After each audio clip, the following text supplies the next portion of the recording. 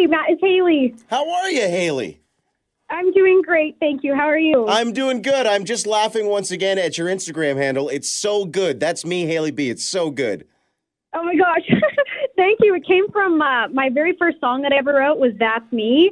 And so at the time I was like 11 and my mom didn't want any of my full name on anywhere. So it just became That's Me, Hailey B everywhere. And it's stuck ever since. So that's a little story behind that. That's super cool. I don't know. I just found it so catchy. That's me, Hailey B. It just like rolls off the tongue. It's great. Oh, thanks. You've been doing this for an awful long time. Your first song was at 11? Yeah, actually, I think I even started writing like around I was 9 when I started to write my own songs. And so, I've been singing almost since I could talk. But then I started doing voice lessons by the time I was 6. And so, I've been doing it for a while, and it's been really exciting and lots of fun. No doubt. You are destined for the stage. Oh, thank you. How long was your mom your momager? Was she your momager at all at any point? Oh my gosh, my parents have both been so supportive, but I'm a momager at all. Like they were just, neither of them are musical. So they had always kind of told my sister and I to just go after our dreams. And so my sister was a competitive gymnast and I ended up being a singer, but they were involved because I was a kid, but they weren't the typical like momager that you'd see on like Dance Moms or anything like that. So. Wonderful. It sounds amazing. Hey, thanks so much for taking the time today. I really appreciate it. Thank you. I really appreciate getting to chat, and yeah, it's great. Now, have you come down from the high of the Canadian Country Music Association Awards weekend yet? We saw you all over the place in London. What'd you think? Oh my gosh, it was so exciting to just have live music and see everybody again. I so missed just seeing people in person, but it was so much fun, and it was a whirlwind as the CCMAs always is, but it was really cool. I got to check out London a little bit, and the London Music Hall is a really neat venue, so that was cool getting to see all that, and yeah, it was a great time. We are pretty proud of the London Music Hall and our friends down there. It is a great venue. But I saw you all over the place. Where did I see you? You were at Blue Jay Sessions. You were definitely at the Palisade party, the Sakamoto party, the Saturday afternoon. You were on the red carpet at the CCMA Awards. You were all over the darn place. Oh, yeah. I mean, it was, like I said, it was a whirlwind, and it was kind of running from the next place to the other. But that's what made it fun. Like, I miss just having those experiences again and then getting to see everyone and be like not over Zoom. It was so great. Yeah, that's exactly how I felt about it too. Not over Zoom. It's so weird but amazing at the same time. Yes, yeah. It's funny. I had some co-writers that I've been writing with for over 2 years, and I've never met them in person, and so I got to meet a couple of them in person, and I was like, oh my gosh, you're so tall. Like, it was crazy. That's so the world nowadays. Like, I have known you for 2 years, but I've never met you. Yep. Amazing. That's so awesome. So what's a side of the CCMA Awards the fans don't see? Were there a lot of write sessions in the hotel rooms and stuff, or a lot of parties or anything? What do the fans miss when it comes to these awards? Yeah, actually there is some kind of artist get-togethers, which is really nice. I had one get-together with a few artists later at night, and it was really cool because everyone just kind of shares their music and their stories, and you don't have the fans there, but it's just a very like intimate experience. And then of course just running into people. I feel like you run into people everywhere you go.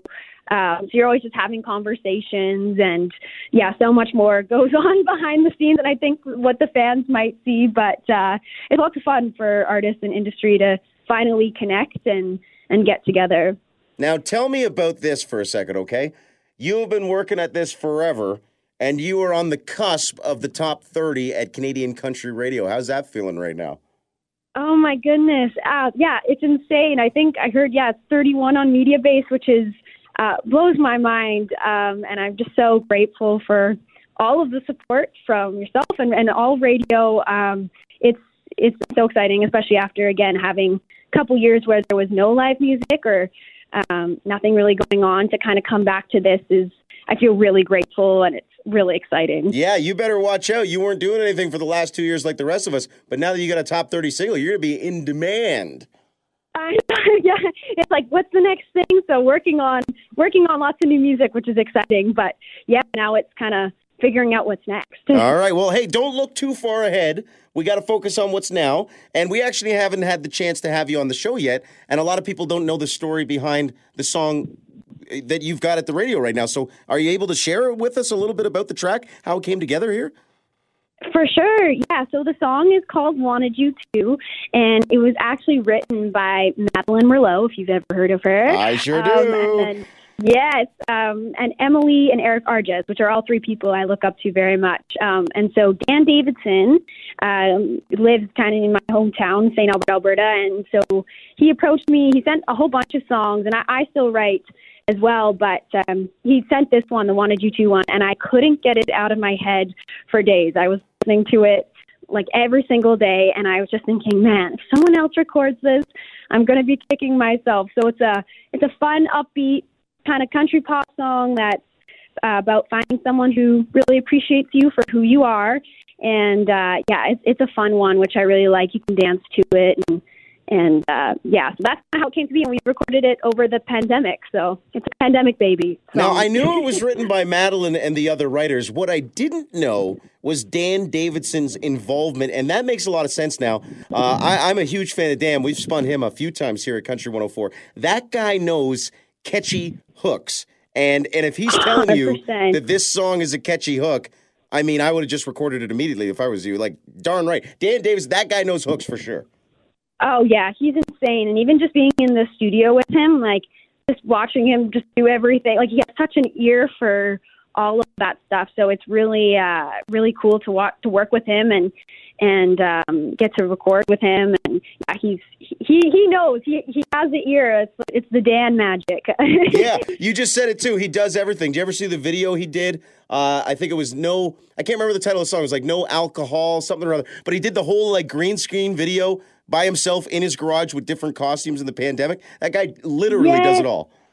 Oh, yeah, no, he does everything. Yeah, he did like a country version of Bad Guy by Billie Eilish. Like, it's so cool. He totally pushes boundaries, and it's awesome to kind of see him be creative and do his thing and get to be, and he's also just an amazing human, like, great person, and so getting to collaborate and work with him, like, is an amazing experience for sure. It absolutely sounds like you've surrounded yourself with the right team and the right people. That's for sure. Good stuff on you there. Thank you. Yeah. And it's funny because Dan actually lives like 5 minutes away from my house, which I didn't know that at the time. But so it's handy because he's pretty close too. So that's hilarious. You didn't even know. It's like, okay, I got work to do today. Dan, where am I going? Oh, I can walk. Okay, perfect. Yeah, literally. I know. So funny. So I read earlier that there was a music video coming early December, but I was looking at YouTube today. I didn't see it. When are we getting this one from you? This one's going to be coming very soon. We're just finishing up the editing of everything, but it will be coming in within the next couple weeks, and I'm so excited because it's my first debut music video, and it was a lot of fun to shoot. We shot it in Calgary, and then for a few days, and it was the first time kind of having like a team. Like, I had a stylist. Her name's Crystal McKenzie. She actually just did the styling for the Ghostbusters movie. So it's super cool to have her on the team. Yeah. So she was awesome. That's quite the name drop you just threw in there. Yeah, I know. But it was funny because she was just like, oh, yeah, actually tell me stories about Paul Rudd. I'm like, tell me more. And she's like, yeah, he's a good guy. I'm like, ah. Like, it's just so cool. And it's I had no idea at the time until, again, I'd met her. And so then, yeah, and then I had a hair and makeup team as well. So it was really exciting. Now, I'm excited to put it out. Yeah, no doubt. How much creative control did you take on this one? Or did you let the people who know what they're doing with the music videos take the reins because it's your first one? Yeah, I kind of let them take the reins a little bit. It was definitely a collaborative experience, but I knew that I wanted it to be upbeat and I wanted it to kind of have some cool visuals.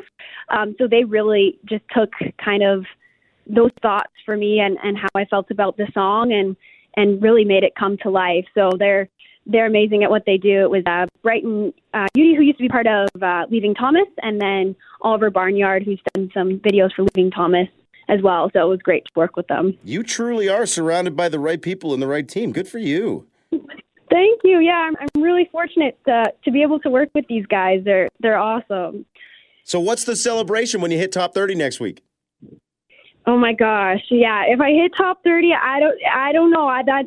That's just gonna again blow my mind. Like even just being in the top 40 is amazing to me. So maybe some ice cream and blasting the song a little bit. And if it hits top 30, maybe that's the best time to put out the music video. So very cool. It's so great to catch up with you. I really appreciate you taking some time with me here today. Thank you so much, Matt, for having me on and for having me be part of the show. I really appreciate it and hope to see you again in person one day. Yeah.